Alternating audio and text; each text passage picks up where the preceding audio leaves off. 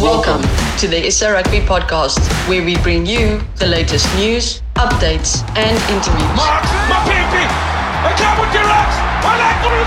With more insights from the Springboks, It is the Springboks, champions of the world. the Junior Boks, the Blitz Boks, our two national women's teams, local competitions, and more.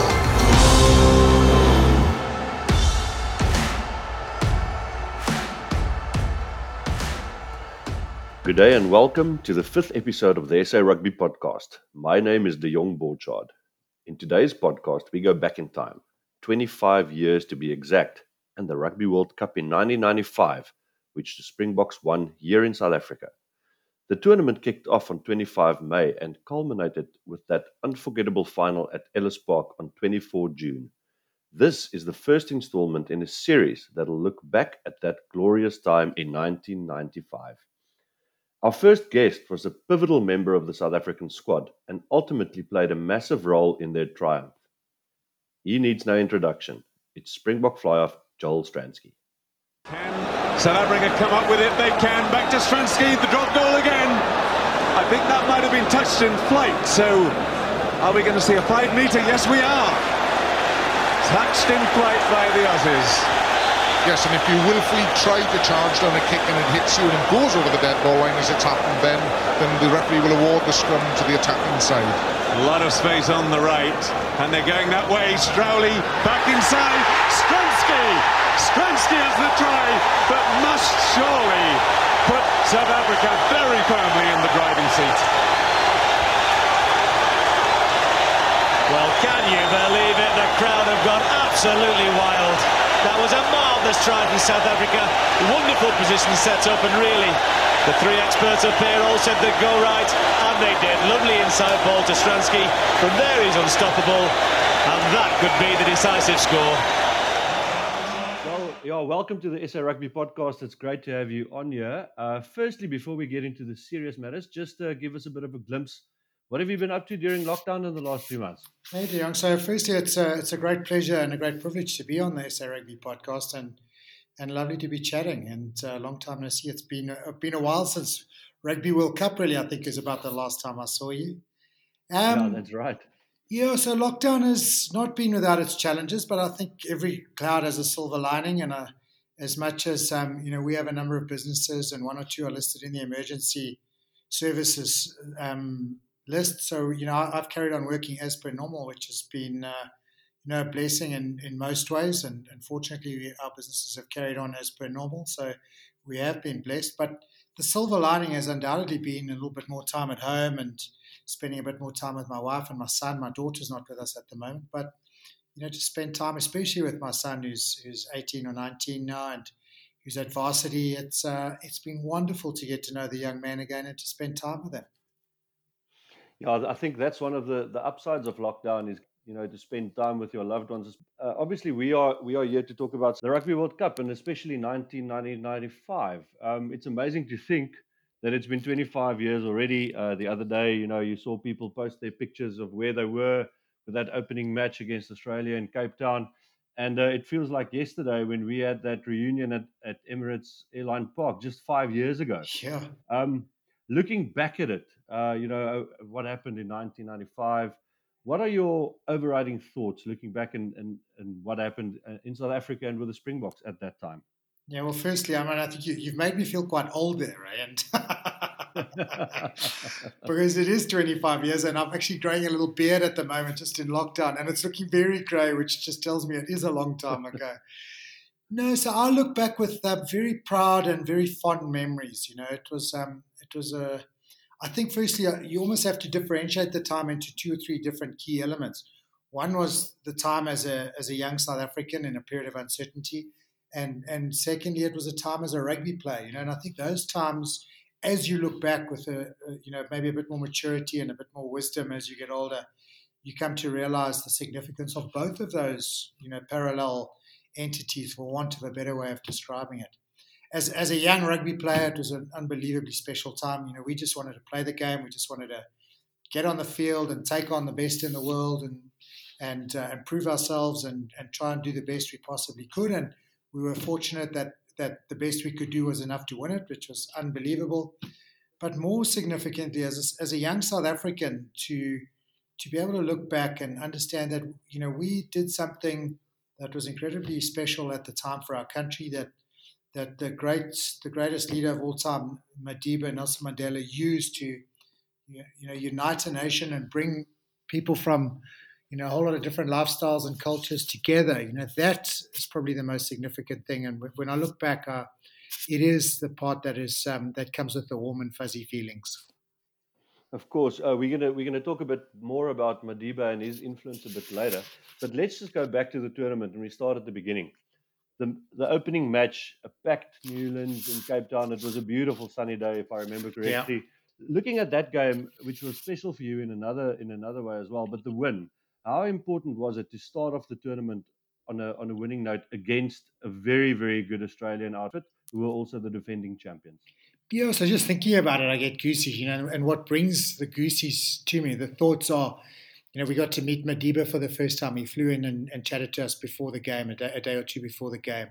We arrived at Newlands through the buzzing crowd, and Cape Town was on fire that day. It was just this mass of people from all different cultures waving the new South African flag, waving the Springbok flag, showing their support for us. It was just absolutely incredible. And as you said, the weather was divine. It was a great day to move the ball around and play this pretty brand of rugby. And what a day for us as South African rugby players to beat Australia, the defending world champs, at Newlands in the opening game.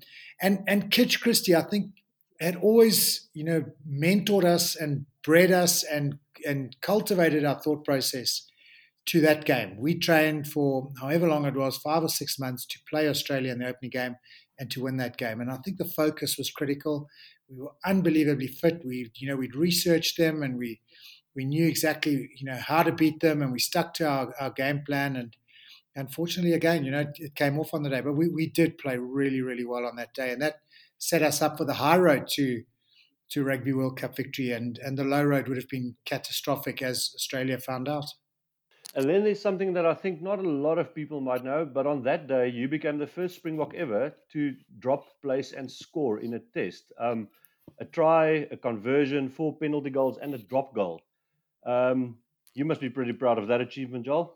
Yeah, so, I think personal records have never really been something that's inspired or driven me, but it's nice to know that you've done something that you were the first to do it, and obviously that lives with me. But if I think back, the drop goal, I've got to tell you, the drop goal was, I think James Dalton could have kicked it that day. It was right in front of the pole. It was, I couldn't really miss. And James Small, who was, a great friend of mine, he was the guy shouting at me, kick it over, because there was not a lot else on. So it was just one of those days. The try, the set move worked. It was just a day when all the little parts of the puzzle came together. Being in a different era, it was before the game turned professional. There were fewer teams in the competition, so the format was a bit different. You guys played only 3 pool matches. And apart from that match against Australia, to be fair, I don't think the Boks really set the world alight against Romania and Canada. The scores were pretty low. And we know what Springbok supporters are like. They want you to absolutely thrash these minnow unions. Yeah. Or, as they are known. But it's not as easy as people think it is. Was it ever an issue in the team that you didn't really put Romania or Canada away completely? No, I don't think so. So there were 2 sides to both those stories. One is, if I remember correctly, Kitch made probably 13 changes to the team that played against Romania a couple of days later, and everyone got a run out and got a chance. So that wholesale change meant that there was probably not the rhythm that you'd expect in the side.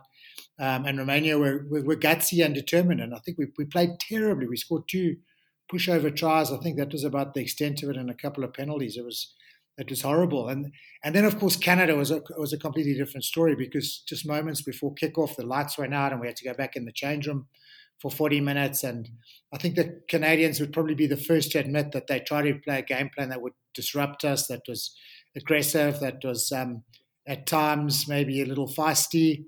And to be fair, we didn't exactly rise to the occasion, and we got suckered into playing in that sort of bashing, bruising, physical, fighting, confrontational type game, and it lost momentum, it lost rhythm, and we weren't good. But sometimes those tough victories are the ones that set you up, because if you play badly and you still win, it's the sign of a good side. We did that 2 games in a row, and by the time we got to Samoa in the quarterfinal, there was a hardness about us. We'd been through we'd endured some of the hardship. We'd beaten Australia as well, and I think we'd set ourselves up well to improve. And we went in there not feeling at all overconfident. And just looking at that Canadian game down in PE, like you mentioned, the lights failed before kickoff, and then it was a tough old match. And after the match, you guys lost 2 pretty vital players, Peter Hendricks and James Dalton. How tough was it losing 2 of those, quite influential players before going into the top 8 of the World Cup? Yes, I think, look, it was a tough week for us because a couple of us carried bad injuries. I had a cut on my eye and didn't play for 10 days, I didn't run for 10 days. Hannah Stratham had a really nasty gash, all involved in nasty incidents. And then, of course, the 2 sending offs or suspensions and guys getting kicked out. But that again, those things can either break a side or they can galvanize a side. And we had great leadership. Morné du Plessis as a mentor and as a fatherly figure, Kitch as a coach, the backup, the assistant coaches, Edward Griffiths as CEO of SA Rugby, Francois as captain and the leadership within the team. We came through that process in as better shape as one could, having been through something as destructive as that. It wasn't ideal to lose 2 great players. Mm-hmm. But we came through well. And of course, the added bonus, and I feel for Peter Hendricks when I say this, is as much as we lost Peter Hendricks, we gained Chester Williams. And Chester was just this unbelievable player, but an iconic hero that became the symbol of our side. So again, maybe a silver lining around a very dark cloud. Yeah, well, obviously the Chester story is a great one. He initially missed out on selection in the squad due to injury. And he came back not under the best circumstances, but he was back when you guys needed him, and that was against Samoa. And he came in and he scored 4 tries against them. To have a squad and to have players come in at that vital stage of the tournament can be upsetting. But because Chester was there before, and I think Narcom probably trained with you guys before as well, it probably wasn't as upsetting as you would have thought. Yeah, 100% right. And I think both those players, Narco and Chester, came with great experience, great pedigree. Chris Rousseau stepped up into the starting lineup. As you said, Chester scored 4 tries in that game against Samoa and was just outstanding in the knockout stages. Everyone just put their hand up and was counted. And I think the fact that Kitch Christie all along had used a bigger training group, that the almost non-traveling reserves had been part of the initial process, were just as fit, just as strong, understood the game plan, meant the transition for them was a whole lot easier and meant that there was no real disruption to the side. So now, moving on, the next match was against a very strong French side in Durban. The rain came down. Yeah. Yes. and kickoff was postponed for the second time for you guys in a match, with the real possibility of the match actually being cancelled at all, which would have meant the end of the Springboks in the Rugby World Cup that year. What do you remember about that game in Durban? So, the one thing that I do remember is Dan Retief coming to me, I don't know, while we were waiting in that holding pattern, and I'd walked outside to see what was happening, and we were just biding time and looking to see what was transpiring. And Dan came to me and he said, "I cannot believe you're so calm. How are you managing to stay so calm?" And I remember I always loved getting to the ground. When I got to the ground, I sort of found that the nerves started to settle and it became a whole lot calmer. And for whatever reason, it was just, I just had a feeling we would play out. I had a feeling everything would take place, and I was pretty calm about it. But boy, it was wet. It was absolutely bucketing down. There were pools of water everywhere. It was doubtful that a game of rugby could have and should have been played on that field. But the rain god smiled down on you guys, and you managed to get the game underway, and obviously won it in the end. But Lady Luck was also smiling a little bit on the Springboks that day because later on, the great French forward Abdel Benazi actually claimed that he scored a try that wasn't given in the end. How close were you to that? And do you think the referee got it right? Well, the rain gods definitely smiled or stopped smiling, I should say, because they stopped raining a little bit. And I think more importantly, the squeegee gods came out and helped get the water off the field, which is probably enabled us to play. Look, Abdel Benazi was a good friend of mine. I knew him well from a season I played in France, and he came awfully close. And I'd like to think that whether he thinks he scored or James Small, who stopped him, thinks he didn't score, and they both are thinking their own things. I'd like to think the referee's decision was the right one. It's the one I'm going to stick to, and it's the one we're going to take. But it was awfully close. I actually think when I look at that on video, I think he did come up marginally short, which is almost a minor miracle because in those wet conditions, I would have expected him to slide and have too much weight and power and slide sort of almost through James and over the line. But when he hit the ground, he hardly budged, and I think he did come up a little short. Thank goodness. But it wasn't the end there. We still camped on our line and we were under a little bit of pressure and we survived those last few minutes, which was a massive relief.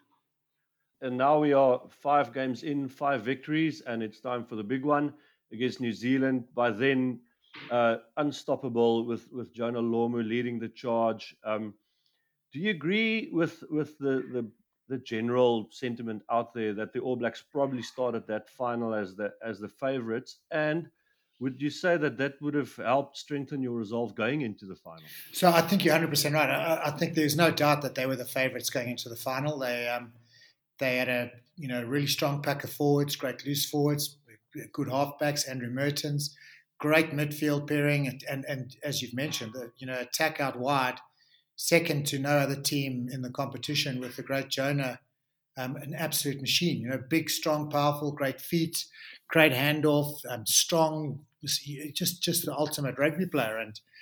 And when we looked at them, the way they destroyed England on the Sunday afternoon semi-final, we probably initially thought, oh well, we've done well to make the final, and if we can keep the score down, it'll be a good result. But the more we looked at it, the more we worked on the plan, the more we believed we could beat them, and the more that resolve that you mentioned actually grew. And I think what was probably most significant thereafter is that Jonah never ever scored a try against South Africa in his Test career. And that maybe is testament to the South African guts and grit and determination and a sentiment that this great player, we would always defend well against him, which we certainly did on the day. Was there a specific plan for Jonah? And if I look back at the match, the haka was quite a fired up affair. Kobus Wiese marched a bit forward. Was there a special plan for Jonah, and did it manifest in the way that you approached him during the haka? So not so much during the haka. I think Kobus is a leader in his own right, and he's the heartbeat of the aggressive nature of the pack of forwards. And I think the way he stepped forward and almost led the charge at the haka was inspiring. It was, for all of us, it was a sign of what we would need to do to overcome this great All Black side. I don't think it meant anything to Jonah, or it was aimed at Jonah in any way. It was accepting this wonderful challenge, the haka, and it was laying down our own challenge, and that's the spirit of this beautiful game of rugby union.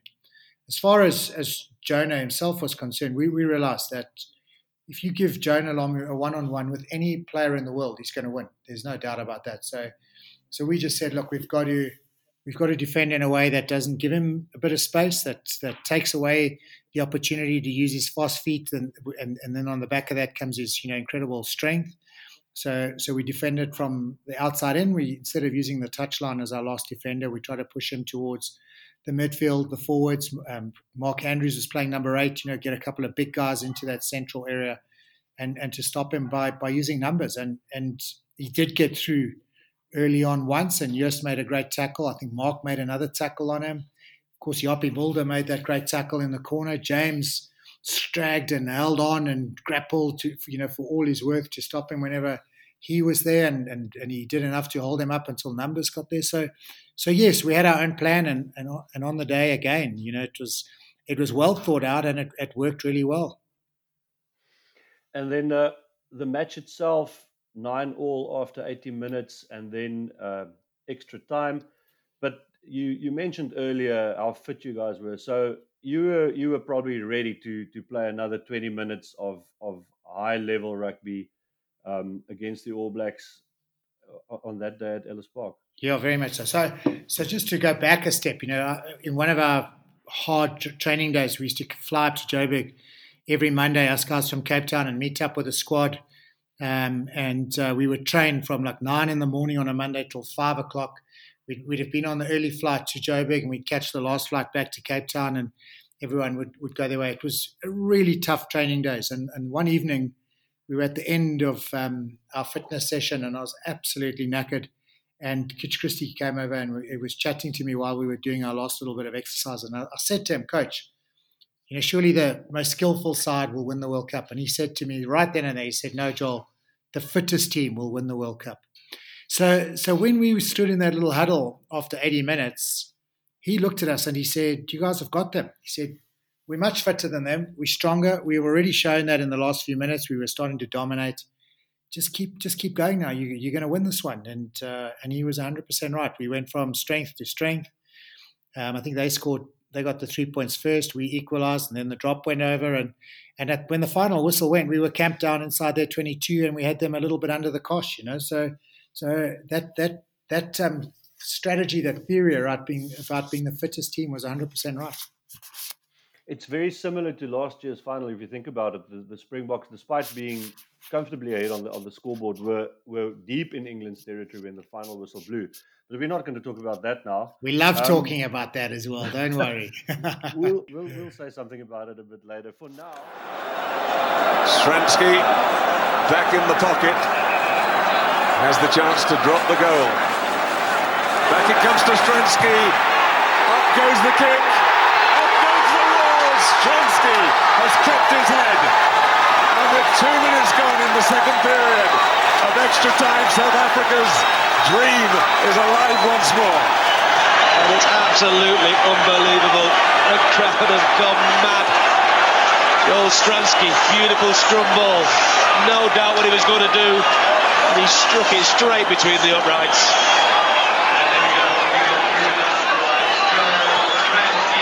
Terrific kick from the Western Province outside half. We've seen that look before. They've just got to get the ball from the scrum and keep possession. It was early in the second half of extra time. Just talk us through the call that led to that. On the attack with the scrum on the right-hand side of the field, what was the call from Hurst, and how did it all pan out? Yeah, so I think there were 6 minutes left in the game, and it was 12-all, and we knew any points would be good enough because we felt that we were finishing stronger, but we needed to score 12-all. We wouldn't have won the World Cup. They would have won it because of the sending off laws. And so we called a back row move. It was a nice, healthy blindside. There was good space there. We had the prince of fullbacks, Andre Jabeur, who was going to come around that blindside using his great speed. I think Brendan Fenter might have been on the wing already. Not sure James was still on the field. I can't actually remember. But, when you attack with someone who's as quick off the mark as Rudolph Strauly, who was then wearing the number 8 shirt or was playing number 8, and you've got Hurst, who was just this sensational runner, Juba and James or Brendan, it's a powerful little quartet attacking that blindside into a bit of space. So we had the set move, and when I looked up and saw how the All Blacks were defending, I realised, that they knew what we were going to do. They obviously knew what our plan was, and the fact that they'd bolstered the defence on that side meant there was a gap for the drop goal. And I called to Hurst and said, "Look, let's change it. Send the ball back. Bring it to me, and let's take the 3." And it's not often in a Springbok team that the players overrule the captain, but fortunately we did, and fortunately it went over. I'll remember to ask Francois about that one. But like you said, there was still about 6, 7, 8 minutes left in the match. That must have been a very, very tense period in that final. Yeah, so when you get ahead like that, and I think it was about 6 minutes left. When you get ahead like that, you don't think that the game's over. You never think it's over until that final whistle has gone. So as we were running back to go and receive the kickoff up, got next to Francois, I said to him, listen, we just got to stay focused now. Make sure we receive the kickoff well. We maul it forward a little bit. Let's kick it down there. And if they are going to have the ball, let's make sure they've got to come from deep. And that's exactly what happened. We trapped them inside their zone, and they were forced to play. They couldn't kick it again because they needed to, keep ball in hand to get points. And we defended well, and we stopped them down there. And as you say, pretty much like 2019, when the final whistle went, we had them trapped down in that zone. And then those fabulous scenes followed. Francois receiving the trophy from the late Nelson Mandela. You spoke about Madiba a bit earlier, but standing there on the field at that moment, seeing him wearing the number 6 jersey, that must have been a wonderful moment. And what went through your mind at that stage? Yeah, so we were blessed because he came in the change room beforehand wearing that number 6 jersey, and so we'd seen him in the jersey. And I mean, you don't need to be any more motivated for a Rugby World Cup final, but to be inspired and touched by the magic of of that great man before a World Cup final was just sensational. For me, my favorite photo or memory from the Rugby World Cup by a long way is the photo of Madiba just after presenting the trophy with his arms raised in his Springbok shirt, celebrating, in grand fashion at the Springbok victory. It just, for me, told the story of this most amazing man, that he could use this beautiful sport, the sport of rugby union, to join a nation together, to get them to unite around a sports team, and that he thoroughly loved every moment of the experience. And a great moment it was. Unfortunately, it wasn't all happiness since then. Time has moved on. Madiba has passed away. Kitch Christie, Ruben Creer, and Joost van der Westhuizen have all passed away. And last year, James Small and Chester Williams also sadly passed away. It must be tough to lose so many of your teammates at such a young age. They were still pretty young. Yeah, you're right. And in fact, there's 2 more that passed away. Russell Mulholland was our media liaison, and Ron Holder was part of the medical team, and they've both passed away as well. So it is tough, and I think it's always tough when someone passes away, and when they're older, it's like a little less tough maybe. But when Ruben passed away at such a young age from the brain tumor, and then last year with James and Chester passing in such a short space of time, it puts perspective on life. I think it makes you look around and appreciate life a little bit differently, and maybe it's a lesson to all of us to not take anything for granted. And maybe COVID-19 has helped add to those lessons. But to lose iconic friends like that, to lose Joost in the way he passed away, and in fact, Joost probably set this unbelievable example in the face of adversity, the way he fought right to the end. It's awfully tough, and it does make you reflect a little bit and think differently about life. Then a bit more recent and more happy, a more happy topic, if I can say so. We've since gone on to win the World Cup twice. Just give us your thoughts on the classes of John Smith 2007 and Kolisi from last year. Yeah, so I think 2007 was special in its own way, and John is a great friend of mine, and I have enormous respect for him, and what a team that was in 2007.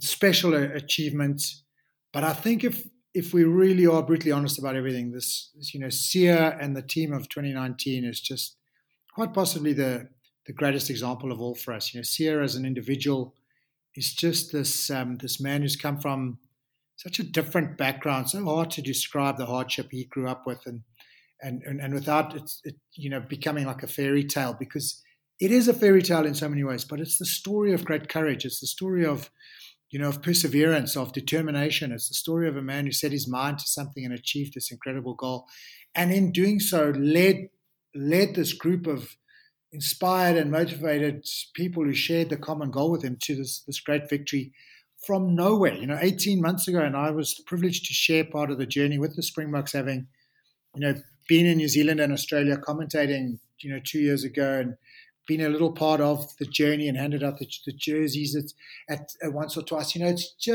just such an incredible story, and I think again 95 was special for us as South Africans because of the timing for our country. 2019 was special because of the timing and because of the leadership of this great man, Sia Kolisi. What an example he is all of us. On one of those trips back from New Zealand, I sat next to him on the aeroplane, and I spent a lot of time chatting to him. And boy, he's a man you just have to love and you have to respect. He's just the most incredible guy. Very, very true. And hopefully this chapter of theirs isn't finished yet, because next year we are due to welcome the Lions to South Africa. Now, unfortunately for you, your last test came in 1996, so you just missed out on playing against the Lions in 97. But you were in the UK at that stage, and you played for Leicester, which was one of the powerhouse clubs in England. So you must have seen things, how they experience the Lions from that perspective. Maybe give us a little bit of insight into, the importance of the Lions and what we can expect from them when they arrive in South Africa next year.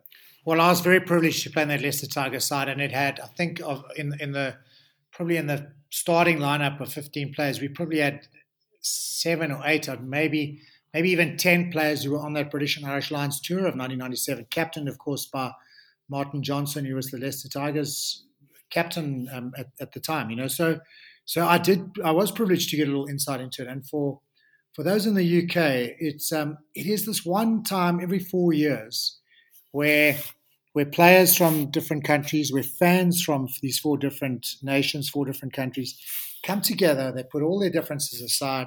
They join hands and they go forth and they try and beat one of the old foes from the Southern Hemisphere. It is steeped in tradition. It is steeped in this culture that you have to love and respect. And it is steeped in absolute loyalty to the United Kingdom and to this magnificent red jersey that the British and Irish Lions wear. And it can never be, taken for granted and never underestimated. And next year will be just fantastic. It'll be obviously a very strong team that'll come out and play. They'll have thousands and thousands of supporters who will make the journey, come and enjoy our hospitality. They'll be wonderful tourists. They'll drink all our beer. They'll drink the red wine. They'll stay in our hotels and they'll spend lots of money here. But most importantly, they will be part of this great sport and in supporting the British and Irish Lions that makes this an experience not to miss. Tickets will be very hard to come by for all of us because they will buy up all the tickets and they'll support their team. It's going to be unbelievably special, Dion. Yeah, I think it's something that a lot of people are quite excited about. Obviously, being in lockdown and missing the game, missing the action. Hopefully, we'll be back on the field pretty soon, and hopefully, we'll see you back at one of those matches soon. Joels, thanks so much for your time. Yet again, it was a privilege speaking to you and reminiscing about a wonderful time in our rugby history. And good luck on that side. Thank you very much. Thanks for having me on the show, and I look forward to seeing you and having a good laugh on the side of the field and maybe chatting about our mountain biking exploits again. Thank you for listening, and please join us again for the next SA Rugby podcast. For more, click on springboks.rugby or check out our social media channels.